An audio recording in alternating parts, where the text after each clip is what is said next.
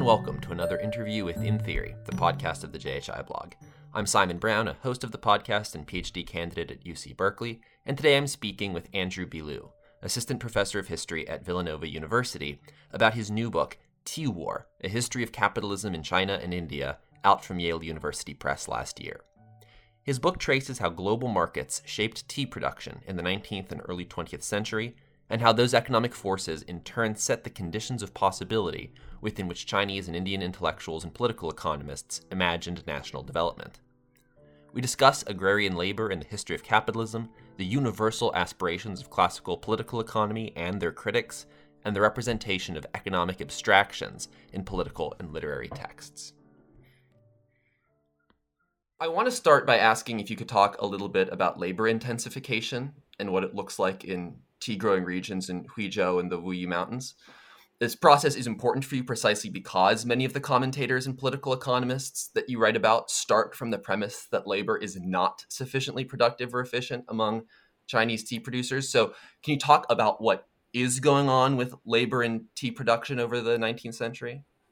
Yeah, I do kind of think, that's a great question. I do kind of think we might need to back up just a little bit just to kind of contextualize the relationship between that and intellectual history. And by the way, I should say thank you for inviting me, and thank you for, this is my first time talking about the intellectual history component of this book. I tend to kind of spend so much time talking about the economic history arguments that there's never any time to discuss the conceptual part of my argument. So to back up for just 1 second, though, I think, this book is trying to write, as the subtitle says, a history of capitalism in places like rural China and rural India that typically we don't associate with the history of capitalism. And the tea trade in particular was wildly commercially successful in these places. So in first glance, you might think, oh, capitalism, commercial profits, and so forth. But then when you look more deeply at the history and the historiography, these have typically been seen as not capitalist because the model for capitalism is really about technological innovation, industrialization, large-scale factories, and so on. So I was kind of left with this problem of how do you kind of reconcile these two, this contradiction of obviously very profitable, tied up with the global economy, but also not developed in the sort of classic models.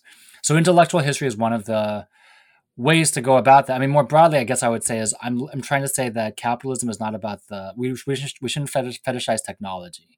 We should think about this underlying social dynamics that in many parts of the world did give rise to technological innovation, but in many other parts of the world did not, but that doesn't mean they were untouched or unchanged. And I think I would put sort of China and India, as part of that. So you asked this question about labor intensification. I would say that, what I'm trying to do throughout the book is to show that what I'm trying to avoid is a sort of old-fashioned model of intellectual, sort of socially grounded, economically grounded intellectual history that almost has a sort of sequence involved, right? Where first you have the economic changes and then you have the intellectual changes. The way I try to explain this is that, there's these underlying social dynamics which produce pressures upon actors in China, actors in India, but also the British Empire and so on. And that gives rise both to changes in, the production process, the labor process, how they made tea. At this exact same time, it's giving rise to new concepts, new ideas about, economic life in the economic world. So just to briefly then talk about I begin the book by looking more closely at, how was tea being made in China? The classic model would suggest that the classic historiography of Chinese history, but I think deriving from European history, would be that a truly capitalist society relies upon free wage proletarian labor, right? Labor that is neither unfree, slave or serf, but also labor that is not landowning and independent. It has its force. The worker, man, woman, child are forced to work in a factory, right? And what we see in India and in China throughout the book is you get these workers who don't fit that model at all. In China, for instance, you see a lot of the tea gets grown on people's own land, and it gets processed, right? It's rolled, it's roasted, it's dried, it's packaged in these workshops that pop up for only 2 or 3 months out of the year. The workforce, needless to say, doesn't have health insurance or any sort of official documentation. They're just seasonal, casual migrant workers from maybe 100 miles away. And because of, and often there's a gender division of labor. It's often in one scenario, there's like men who know each other. Another scenario, it's like men and women who know each other from the same town. And I think in the 21st century, this is quite recognizable to us. It's sort of like seasonal migrant labor, right? But I think for the classic model of the mid 20th century, this is seen as less than fully proletarianized, it's semi-proletarianized, and therefore it shouldn't give rise to the developmental patterns that the English Industrial Revolution, for instance, had, right? The classic argument would be, this is kind of in your world, right? Robert Brenner talking about early modern England, that only England had fully proletarianized labor that gave rise to the necessary market pressures that led to industrialization. In places like China, there was some proletarianization, but it wasn't full proletarianization. And so you had just super exploitation of family, or you had super exploitation, obviously, of slave and serf labor and so on. So according to that model, there shouldn't be dynamism. There shouldn't be a speeding up of production. There shouldn't be greater output over time. And recently in Chinese history or in East Asian studies, there's been a renewed focus on this concept of labor-intensive development or industrialization, which is to say, and also in early modern Europe with Jan de Vries at Berkeley. And the argument is that the classic model of industrialization is capital intensive, meaning you use money to make machines, to use labor replacing tools. By contrast, in East Asia, which was poorer than Western Europe at this time, and also had far more people than Western Europe at this time, they just increased output, increased production of tea for the world market by having more workers work harder, make them work longer. And over time, you not only see greater output at the same average rate of productivity, but also I think increased productivity, signs of increased productivity, signs of managers and workshop managers trying to raise the productivity of the workforce. This to me is indicative of a very modern social dynamic, like in a capitalist factory, despite the fact, right, that you don't have this sort of proletarian model of early modern England. I think that's like the basic setup, and I think tied to that then is something else is going on. Some sort of underlying social dynamic has transformed that helps inform an intellectual history account as well. And that leads kind of to the intellectual history component here somewhat, where you talk about the kind of the origins of theories about kind of differential development or kind of radical differences between the English and the and non-English context in both India and China. So I wanted to ask a bit about what you describe as this kind of crisis of liberalism in the middle of the 19th century, where particularly British colonial administrators and political economists working in India and in some cases invested in tea production in Assam after 1857 really turn away from the idea that the political economy and the principles that they subscribe to actually apply in a place like India. And it seems to be a kind of a turning away from some of the universal principles of political economy. But you also show that people who are kind of embracing this line of critique are still doing and still thinking about political economy in similar ways. Can you talk a little bit about how this crisis of liberalism actually changes political economy on the part of these thinkers? Yeah. Let me try to pack a lot of different important concepts right into this answer. Throughout the book, I'm engaging with what I call the tradition of British political economy, basically Adam Smith to Karl Marx, right, of 1770s to 1860s. And I think that I'm not just interested in it as a sort of application of abstract theory to concrete history. It's because specifically in India, we see actual British colonial officials in Assam, which becomes a tea-growing region of India, wrestling with the categories. In fact, there's a long history of how East India Company officials all throughout the 18th and 19th century were using British political economy as their guide to understand India, and they had all sorts of, unsurprisingly, lots of failures or mistakes along the way. At the same time, in later chapters, I also talk about how there are Chinese thinkers who were specifically reading the tradition of British political economy, not Adam Smith in particular. This is like a translation of John Stuart Mill's disciple, Henry Fawcett, who I had to figure out who that was. So I'm engaging. So I'm trying to make sure that the reader knows, like, I'm not just applying, abstract theory. I'm trying to engage with the actual intellectual history of these thinkers, but also through that as a point of departure, right? Get into these broader historiographical debates. So sorry. The other thing I want to do is kind of back up and also explain another kind of argument about sort of what I mean by social dynamic and how to use that to account for history of capitalism through intellectual history. So again, as I was mentioning before, the kind of typical account was that wage labor is important because it leads sort of in a mechanical way to pressures towards industrialization. And I think that is one particular reading of Marx that has some validity and is very truthful and useful in many ways. I think there's a newer, let's say, rereading of Marx that I find a lot more inspirational. Some of these authors include, for instance, Diane Elson, Jairus Banaji, and Moishe Postone, and his student Andrew Sartori, who I worked with in NYU. And they've tried to make this argument that what Marx was saying about wage labor wasn't just that wage labor creates these sort of social, almost like pressures to force people to industrialize, which is kind of a functionalist account.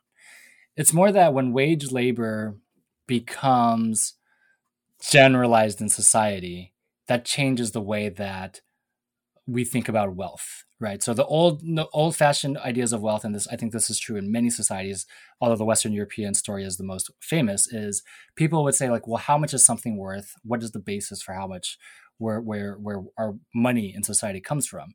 The old-fashioned ideas would be it comes from the land, it comes from trade, maybe some other ideas as well, right?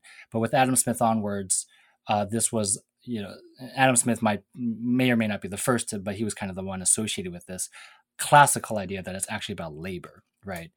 And why is that the case? Well, for Marx, the argument was something like, at some point, it becomes the case that in this commercial society where people are buying and selling goods and making goods for each other, labor itself becomes the thing that is bought and sold and becomes the sort of universal basis for how much something is worth. And so the substance of wealth, if you want to talk about like not just the quantity, but the quality of wealth, changes from land and trade to labor. And it's not just agricultural labor, which is a very old idea. It's this general idea of labor, because at a certain point in certain societies, right, labor becomes wage labor, and wage labor is not just used for the land. It's used to like make, anything from, like lawyer documents to professorial books to, cigarettes, right? So general labor that Adam Smith comes up with is a reflection of Adam Smith living in a society where labor has become generalized, has become waged, right? And then, sorry, there's a few other wrinkles, but I don't want to go into all of them. But the other one is that we're not saying that, or the argument isn't so much that everyone is a wage worker all the time, right? The term that you will find in Marx is that labor becomes the universal form. But that word universal, in German, if you kind of go back to the original, it would be something like allgemeine. And allgemeine could be universal, it could also mean general. And when we look at what Marx says elsewhere, general for him, and this is kind of a Hegelian concept, right? General doesn't mean that each and every one of us is always a wage laborer constantly working for wages. It's just that it is the general form such that even when we're not working for wages, we are thinking about ourselves as wage workers. And the example I think is that kind of illustrates that is, in the 21st century, we will often decide, do we want to buy our dinner or do we want to cook it for ourselves? And even when we cook dinner for ourselves, we're technically not engaging in a commercial transaction, but in our head, we're probably mentally calculating, what is the opportunity cost of time spent purchasing someone else's labor versus using our own labor and saving we're saving some money, but we're using up our own time. Is it more efficient for me to cook my own dinner than to like do an extra job for somebody else, and so on?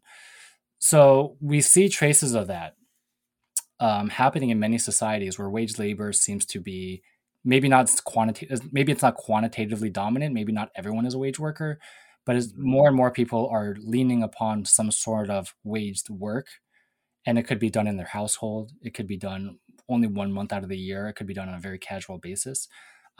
Where that logic of constantly calculating money and value and economic activity according to the time you're spent selling to other people, right? Gradually, we see that human labor itself becomes the substance and measure of value. So all of this is to say that when we have this definition, then all sorts of different forms of labor not just the free proletarian labor, but also peasant labor, indentured, unfree labor, etc., can be brought into this history of capitalism. So what happens, so to finally get back to your original question, right? So in Assam, what happens is Assam is this area in Northeast India where the British East India Company officials want to grow a tea industry to compete with China. They try to create a tea industry from, quote unquote, from scratch. But over the years, they discover that just because they've opened up business to create these tea plantations does not mean that the locals, the local Assamese people who are very accustomed to just kind of living and working on their own land, are willing to work for them. So this leads to a sort of soul searching on the part of a lot of British colonial officials. And this corresponds to this moment in colonial Indian history, which historians have kind of called this sort of the historicist turn, where figures like Henry Maine are trying to figure out how India is not actually England, how India has these different social conditions than England. And the officials I look at, they're looking at Henry Maine. They're also looking at Edward Wakefield.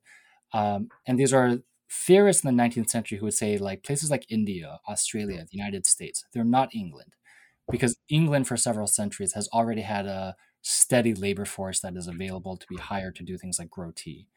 Places like these other, like the United States, the history we're familiar with in the United States, there weren't millions of people just dying to grow cotton for somebody else. They had to enslave an unfree workforce. So something similar happens in Assam, where it's not slavery as such, but it's a very, very obvious form of unfree labor that British colonial officials authorize for British capitalist tea planters to use to recruit a workforce. And so in many ways, this sort of soul searching by the colonial officials, on the one hand, they're saying Assam, India is different than England. We have to use unfree labor because this is different than England. On the other hand, they are kind of reaching the same conclusion that, for instance, Adam Smith did, which is that, or Adam Smith and the classical economists did, which is that the substance of value in a capitalist society, in a society governed by the exchange of commodities, is human labor. And just because we have land, just because we have commercial networks, just because we have everything else you need to set up a successful economic industry, does not mean you're going to actually produce profit unless you get labor. So this, is obviously, for those who've read Capital by Karl Marx, right? This is kind of the last chapter of Capital, where he talks about Edward Wakefield has unintentionally discovered the sort of the secret of classical political economy, that the substance that makes an economy grow is not land or money, it is labor itself. Mm-hmm. Right. So in that sense, it's what looks like, and what is in the part of a lot of these kind of critics of classical political economy, what looks like a real challenge to it, and challenge the ideas of its first principles and its abstractions, actually kind of emerges out of its suppositions, right? It actually, this assertion of the need for a certain kind of colonial kind of forced labor actually proceeds from it, even though they themselves kind of explicitly say what we're doing is something very different. We're not engaging in the kind of abstraction that Smith does, and so forth. So I want to ask about one thing that you also mentioned in the process of describing kind of the application of Smith, which is that as these British political economists are turning away explicitly, or kind of explicitly differing themselves from what they take to be the universal assumptions of classical political economy, you also show how later in the 19th century it is thinkers and political economists in China and in India who are embracing those universal principles.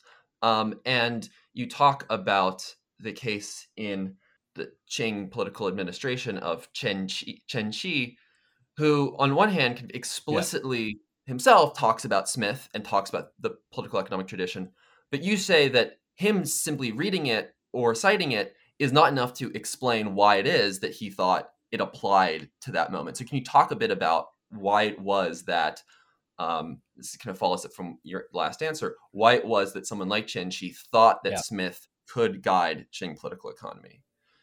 Yeah, so the initial impetus for reading this Qing, kind of basically anonymous bureaucrat, some people have heard of him, but most people haven't, Chen Shi, is that he wrote this.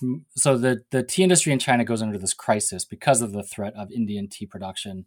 By the 1890s, the industry has plummeted, the trade has plummeted, And there's a lot of soul searching, again, in this case, soul searching by Chinese officials, Qing officials. And he writes this long memorial to the emperor that says, we need to fix the tea trade by doing this, this, and this, kind of a very standard list of ways to basically industrialize tea production in a way that's very predictive of the 20th century, economic thought. Now, looking closer at what Chen Shi was doing, he writes this long memorial. It's at the exact same moment he is one of the earliest people in China to attempt to interpret and translate British political economy. As I mentioned, about 10 minutes ago, right? That he's reading. This is kind of this like forgotten history of. It's almost like a literary history of. There's a book that I don't think any of us know anymore, but it was like a best-selling textbook in the 19th century called like Principles of Political Economy by Henry Fawcett, who was a Cambridge economist, who was a disciple of John Stuart Mill. And John Stuart Mill at this point I don't think he's a brilliant economist. I think if anything, he's useful because he encapsulates the common sense of what the field of British political economy looked like by the 1840s and 50s. So indirectly, Chen Shi is being exposed to Adam Smith's ideas. And this is before, I believe, in Chinese history, there's a very famous translation of Adam Smith by a scholar named Yan Fu in 1900. This is before that, right? So this is this very early forgotten history of British political economy in translation.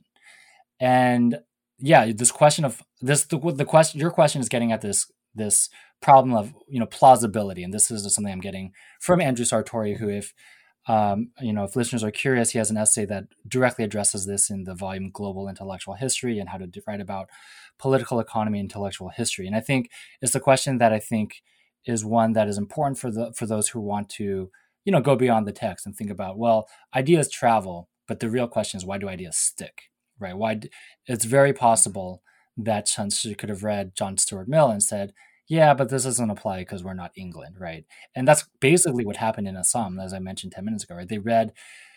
There was this kind of movement against the universality of political economy in Assam, or in India, in colonial India. In China, by contrast, you have the opposite. You have this Qing official reading British political economy, talking about how the substance of value is human labor, and they're just nodding along. Like, this is great. This explains everything. This is exactly how we are going to win back the tea trade, and we're going to win back the silk trade, and we're going to compete on the global market again.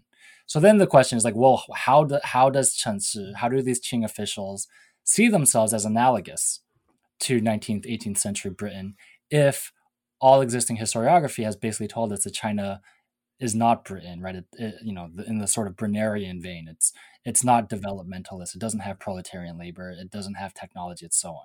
So again, this gets back to this question of what did he see in common with Adam Smith? And it gets back to this question I was saying earlier of that he believed that China was a society in which, especially the commercialized parts of China, in which most people depended upon the sale of labor embodied in the commodities that they put up for sale as part of their livelihood. And society and wealth was not the byproduct of trade, or it's simply the byproduct of agricultural labor in particular.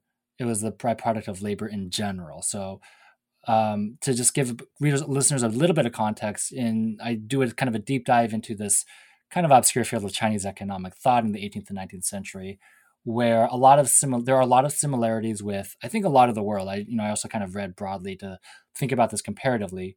Again, the European story is the most famous, where you famously have like the mercantilists of the 1700s who believe that wealth is basically metal from trade.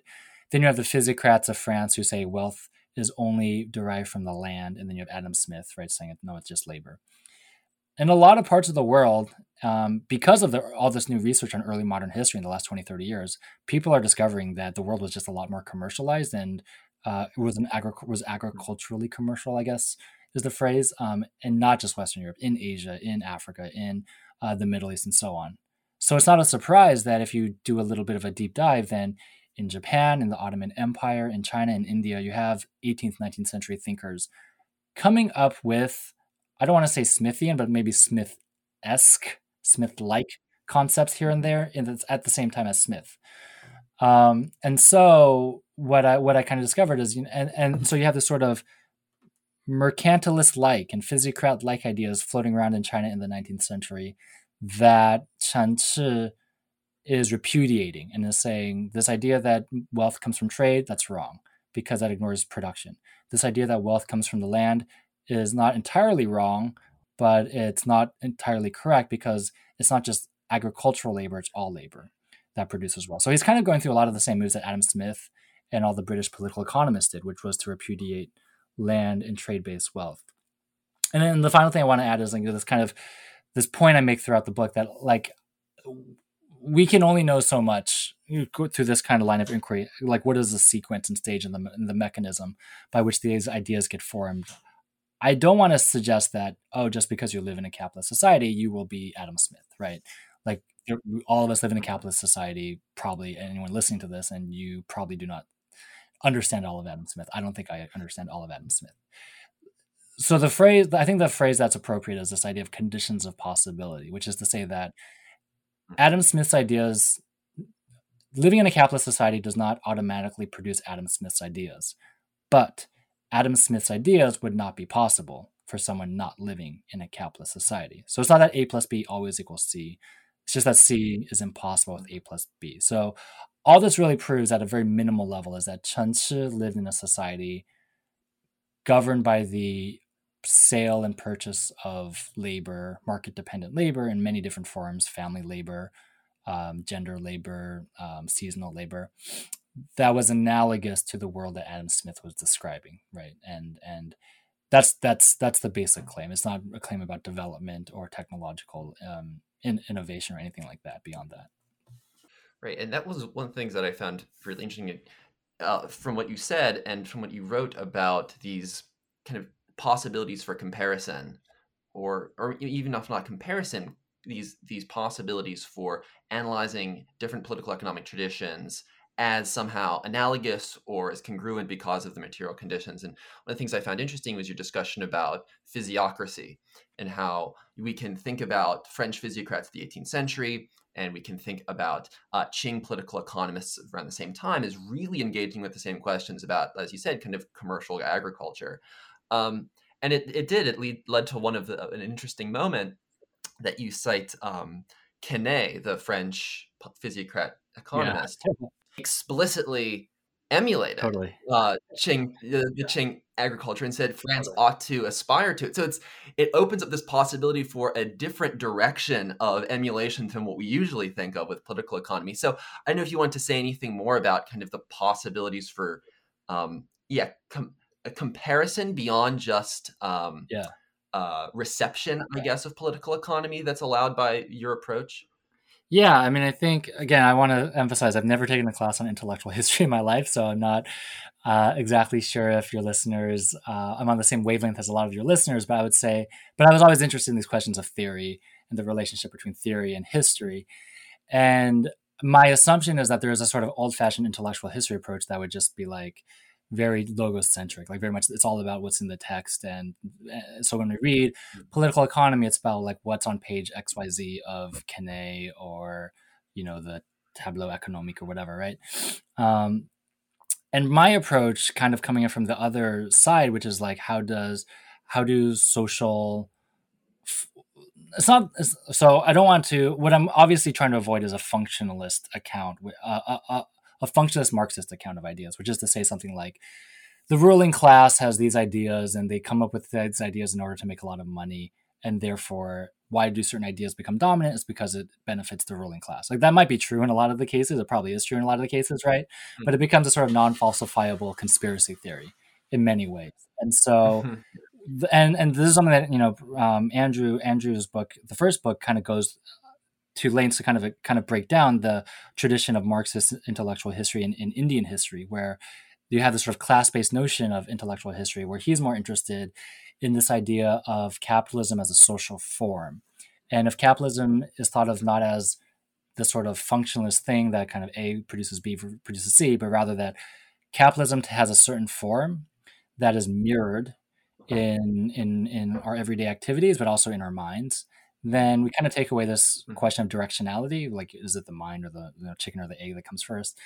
And we just kind of tell a history of like, well, these certain ideas correspond to certain social formations, and we can't really say, as historians, there's a lot we don't know about the past, right? Our best guess is that these things match up, but we can't really say like which one caused the other. The concept that kind of gets thrown around that is sort of associated with this idea is the idea of real abstraction in Marxist thought, which is to say that why do we come up with it's not that there are so the idea of real abstraction is sort of in an everyday life, in economic life, in capitalist society, we are constantly buying and selling goods, and therefore we are engaged in very abstract ideas, very abstract activities, right? When I use a dollar bill to buy a coffee, and then I also use the same dollar bill to buy like a computer, that's a very abstract comparison that I don't think twice about, right? It's not as though like we wake up and have these abstract thoughts and then we put them into practice. It's also not just that like we do these things and then we come up with the thoughts later on. It's just that these things are constantly simultaneous in a capitalist society. So I think along the same lines, the sort of tradition what this tradition is kind of pointing towards then is that we don't want to take the text too seriously. What these texts are doing are they're symptomatic of a deeper social form, or transformation in the social form, that I'm specifically looking at, like from a commercial capitalist to a industrial capitalist, and so on and so forth, types of transformations. And those can be detected, right? They leave traces of evidence in the historical archive, both in terms of, let's say, what we might traditionally call a social labor history of like, looking at business records and how things were manifest in those types of evidence. Or they could also be left behind in terms of the thoughts that people had and the kind of publications that people happened to be able to publish in their lifetime, and without necessarily prioritizing one or the other, right? And, again, I think I was always interested in these theoretical debates, but I could almost phrase my approach as sort of turning to intellectual history as a backup plan, right? Because I couldn't find the clear evidence that China actually had an industrial revolution. That doesn't exist, right? But what does exist are traces of a deeper transformation that could be found not exclusively in intellectual history, but in many other ways. And intellectual history is just like a very useful way, I think, to it's just a useful way to kind of get at that question, and to get around the sort of, well, where's the steam engine? Where's the 2,000 person workforce that we associate capitalism with? Right. And that gets to the next question I wanted to ask about kind of where you find those mentalities, where you find those traces of capitalist development. And one of the places that you analyze at length is in your chapter on particularly Indian nationalist critiques of the labor regime in Assam. You read not just political economy and kind of what we'd think of as straightforwardly political texts, but also novelistic accounts and fictional accounts that decry what they take to be a very unjust indentured labor system in Assam. And you read texts like Ramkumar Vidyaratna's book on, as he calls, coolie life, and you see some of these concepts emerge from a text like that too. Things like the commodity fiction, as Marx describes, and kind of as you were describing about how people think about commodities. So can you just talk about how you find these economic concepts in texts that look very different and have very different forms from kind of political economy as we know it? Yeah. No, that's a great question. So this is the second to last chapter, I believe. It's kind of the last chapter about the Indian tea industry, where I've kind of established in earlier chapters that the Indian tea industry, from like an economic history perspective, it eventually thrives very much by the late 19th century, primarily because they use a very unfree labor system that's known as penal contract or indentured labor. And that is something that's very like decided one-sidedly by the white British colonial administration. By the turn of the 20th century, you have Indian nationalists who protest this system, who protest what they call a new form of slavery in Assam, and this is part of a broader historiography of Indian nationalism.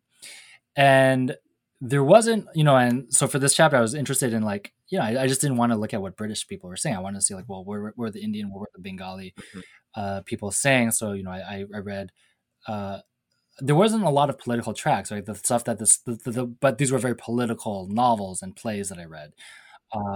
And reading through them, so you have novels, you have plays that just kind of depict the enslavement, especially of female Indian coolies. on these tea plantations. And there's a particular reading that's already out there that's kind of a post-colonial reading that would say something like, these novels are depicting natives as backwards and too traditional, and especially women are being punished for entering into contracts to work in these tea gardens, right? I think that's probably a valid reading of some of this literature, but I also kind of was seeing something else when I was reading this literature, which was that there was this huge emphasis all throughout this literature on freedom, the concept of freedom, which is in Bengali is something like Shadinoto. And I was trying to figure out like why that was like the key word that kind of popped out, especially in this novel I read. And I was trying to figure out like, how do I place this? How do I make sense of this? And the Indian nationalists themselves were making comparisons between the nationalist movement and abolitionism in the United States. And they called, this novel Coolie Kahini, the stories of sketches of Coolie life, their version of Uncle Tom's Cabin. So then I started thinking comparatively, like, well, what is going on with abolitionism, which is only like 20, 30 years earlier than this Indian nationalist movement. And for there, it was actually the intellectual historian Thomas Holt, his account of abolitionism in Jamaica, but probably the United States context as well, that kind of was helpful. He kind of was pointing out that abolitionism is abolitionism is not against capitalism. It's not against capitalist labor. It just draws a distinction between bad capitalist labor, which is unfree and slave-like, versus good capitalist labor, which is free, right? So freedom is championed on the grounds that it is a naturalized social form, which is a naturalized version of capitalist labor. So then, that led me to think, like, well, then what is going on in Assam and with these Indian nationalists who are talking about Assam and the tea plantations? We have to go beyond the text. And that's when I start to think about, well, what is going on with the economy of Bengal more generally, where these writers are coming from? And then that's where I kind of discover, well, there was a lot of talk at this time by the Indian nationalists themselves that a lot of Indian industries were thriving, and they wanted those Indian industries to thrive. They thought that it would benefit the local population for them to engage in, I believe, like coal mining was a big industry, jute was a big industry in Calcutta. And so in their minds, there's like a distinction between good capitalist industry, which is free, such as those, versus bad capitalist industry, which is unfree, which is the tea plantation. And so again, this is to bring this back, or to zoom out, then like the question then becomes like, how do you read this literature as symptomatic of deeper economic and social transformations? I think this literature is a rejection of the tea plantations as unfree, but it's also a championing and an embrace of capitalist industry that is historically specific. In other words, I don't think this would have been written 70, 80 years earlier in the history of Eastern India. And so then this, so it is by going sort of outside of the text, reading social economic history or reading newspaper accounts that are drawing these kind of good versus bad distinctions that the novels made more sense. And then this raises the question of like, well, why exactly are these Indian nationalists, why do they think capitalist industry is actually a system of freedom, of free labor? And there, I think along the same lines as Thomas Holt, right, kind of draw upon Marx's critique that capitalism is fundamentally a system of, in the private sort of hidden realm of production of coercion and power, but in the private, outward-facing sort of realm of appearances to the outside world, it's a marketplace of freedom and exchange and so on. And so, I draw upon those aspects of Marx, the sort of phenomenological critique, that the world appears as one way, but is actually, if you look at the contradictions, is something else. And that's kind of the story, the sort of story of how I kind of began to learned or kind of came to my interpretation of how that novel fits within a broader sort of history of capitalism. Right, and that gets us to the other nationalist literature that you talk about near the end of the book, specifically the critique by Chinese nationalists and also by Chinese communists against the kind of the figure of the comprador, who in their critique represents a certain kind of capitalist that is somehow less developed and less invested in the public interest of the nation. And you describe this in a, I think, very kind of evocative way. Is it's taking an economic difference between the economic position of the merchant and making it a temporal difference, to say this merchant somehow represents an older period of development. And because it represents an older period, it represents a kind of a stultifying force in the Chinese economy. So I wanted to Yeah. ask you about kind of how that dynamic works and how that maybe gets us to some of the assumptions you're trying to resist about that people have had about the lack of labor intensification, the lack of capitalism in a country like Mm, China in the Qing period. yeah. I'm actually curious, before you read that chapter, had you heard the phrase comprador before? This is like a survey I'm running. No, you had not. I can't say Uh, I'd heard. I probably had encountered it in like early modern political economy texts, maybe, but I yeah. never registered. So yeah. Early modern is probably too early. What I had kind of found, I did like a survey, and you could see my footnotes like cite so many people because I was basically asking everyone I knew, had you heard this phrase before? Because in an earlier era, like the mid 20th century, it really circulated. There are books about the Ottomans, about Latin America, about Africa, Zanzibar, I think, in India, where the comprador analogy is used. But I think it's a Chinese analogy in origin. So just to give listeners a little bit of context, the word comprador, I believe, is Portuguese in origin, right? It means to purchase. Comprar is the Spanish, and it dates from the 18th century with the creation of the Canton trade, when Europeans, including the Portuguese, were trading with China, and it just basically meant a merchant, right? Someone who buys and sells things. And it later took on this meaning of someone who's a Chinese merchant in particular, or native merchant, right? Quote unquote native merchant, who buys and sells things with Europeans. And in Chinese, the phrase would be mai ban. And then by the and it had a very kind of neutral, sometimes even positive, sometimes slightly negative meaning. But by the 20th century, for those who are familiar with like communist Chinese like writing or art and representation, it really is seen as a negative thing. And I point out, actually, a friend of mine, Ariel Fox at Chicago, pointed out to me that the very famous film in the 60s called The East is Red, which is the sort of self-mythology of the Communist Party, about how bad China was before the Communist Revolution, opens with a scene of a comprador and basically a white guy with a mustache and a beard, evil mustache and beard, exploiting China, right? So they were the bad guys, and they were men, and they were. I think the phrase is like, the operative phrase is they were parasitic, right? Which is to say that they profited personally, but it was by sucking the lifeblood out of China. That was the stereotype of the comprador. But to me, kind of doing this history of the tea trade from the 19th to the 20th century, what really struck me is, and especially from the standpoint of someone looking at the new trends in Chinese historiography, I think this gets us at a real question of Chinese history, but historiography more generally, which is to say that, there's been a lot of new research on the early modern world, including, your field, of the last few decades, where people have rethought the early modern world as quite dynamic, and merchants were seen as good, or not good, but like sort of prototypes of the modern heroes of economic history in the later period. And that's exactly what the compradors were in the 18th and 19th century. And if you look at 18th and 19th century Chinese history, merchants were seen as good, or seen as protagonists. So why is it by the 20th century, and this is quite abrupt, basically from 1900 to 1920, they go from the good guys to the bad guys? Because by the 20th century, industrialization and not trade is seen as the centerpiece of economic life. So I think that's a question that China historians, but historians more generally, have to kind of wrestle with. Like, there is something happening, and that more than, or along with many other changes, right, is indicative of this sort of break that we might call, modern life or whatever. And so, why does the comprador become seen as a bad guy, as a parasite by the 20th century? The most obvious explanation that is in historiography is that, well, this is part of anti-imperialist, nationalist propaganda or ideology, especially by the Communist Party. And I think that's obviously part of it, right? That's part of the story.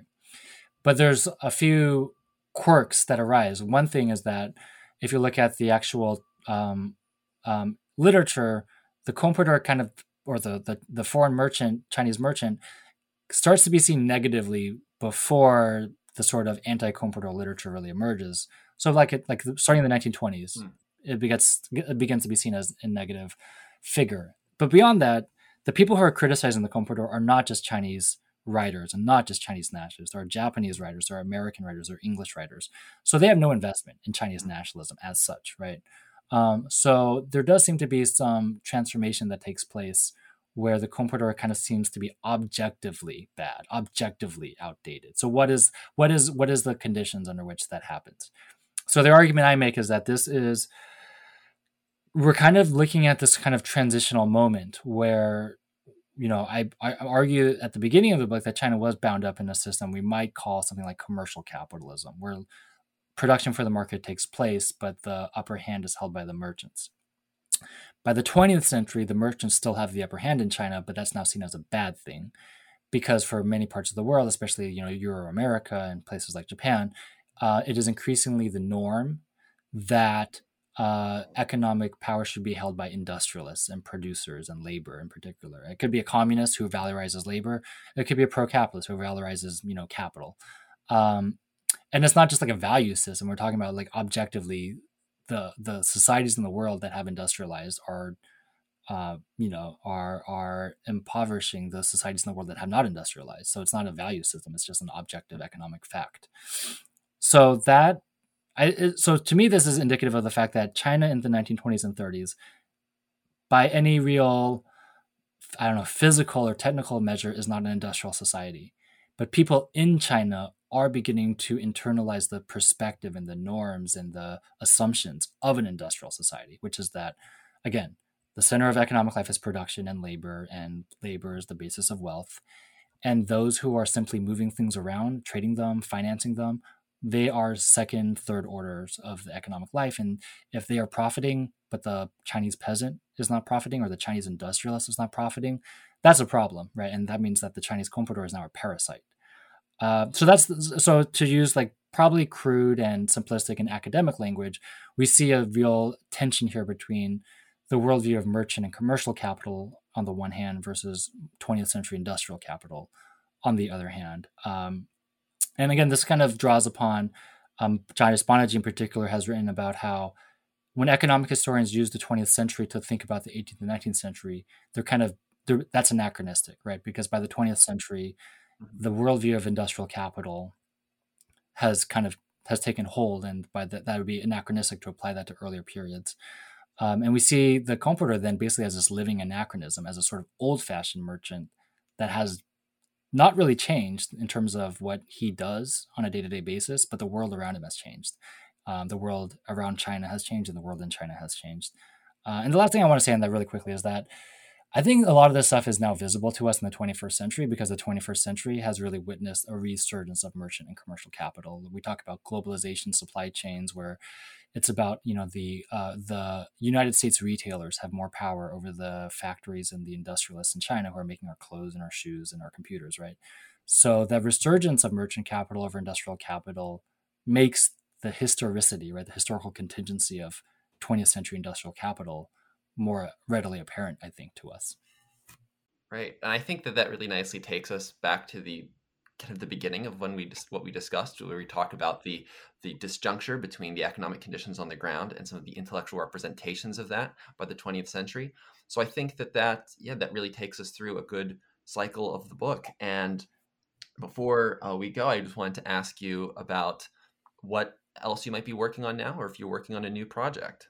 Yeah, so I think my second or the next project, as I'm envisioning it, really does take off from this first project, which is that as I was conceptualizing this first project and looking for ways to rethink capitalism, right, it really struck me that we have this historiographical reimagination of what capitalism is that is helping me understand the 18th and 19th century. But that's also probably because of transformations in global capitalism in our own time, right? Like as I just mentioned, right, the sort of provincialization of industrial capitalism in the 20th century is a result of the transformations from sort of to a post-industrial capitalism, at least in the United States, for instance, or in the quote unquote developed world. And so I was especially interested in this fact that it's scholars of Asia who are kind of leading the way on this. So my next project is trying to investigate this sort of mythological transformation and rise of Asia in the 1970s and 80s, which a lot of social scientists have looked at. And they've looked at places like Japan or the Four Tigers or South Korea, Taiwan, Singapore, Hong Kong, and most obviously now China, where it seems like, again, production for the world market is happening. You have, the new workshop of the world is in China, but it doesn't look the way it was supposed to look when it was the United States as the leader of the global economy. And in fact, all this talk about, industrious revolutions and labor-intensive industrialization, the examples that these social scientists come up with, like Sugihara Kaoru, the Japanese economist, most famously, he kind of takes 19th century Asian economic history and then jumps to like 1970s Japan. And that to me was kind of signaling maybe after, exhausting my attention span on the 19th century, I should kind of turn to what is going on in the 1970s and 80s itself. So that's the broad contours. I'm interested in making it, ultimately connected to Chinese history, but also expanding beyond Chinese history, looking at what is the influence of the rest of East Asia, because Japan and East Asia became industrialized and economically powerful in the 60s and 70s, prior to China starting in the 80s and the 90s. So I'm kind of looking at that period, that part of the world, and trying to figure out ways to place the story of the rise of China within a region, the East Asia or the Asia Pacific region, which also involves the United States. I'm trying to figure this out. There's a lot of parts going on, but I think it is a natural extension of the intellectual kind of discoveries, or I don't know if discoveries is the right word, kind of developments, my personal developments of the first project. Yeah, absolutely. I can definitely see how it carries on from questions in the first project, and I absolutely look forward to reading. So, Professor Andrew Liu, thank you so much for joining and talking. Yeah, thanks so much for the invitation.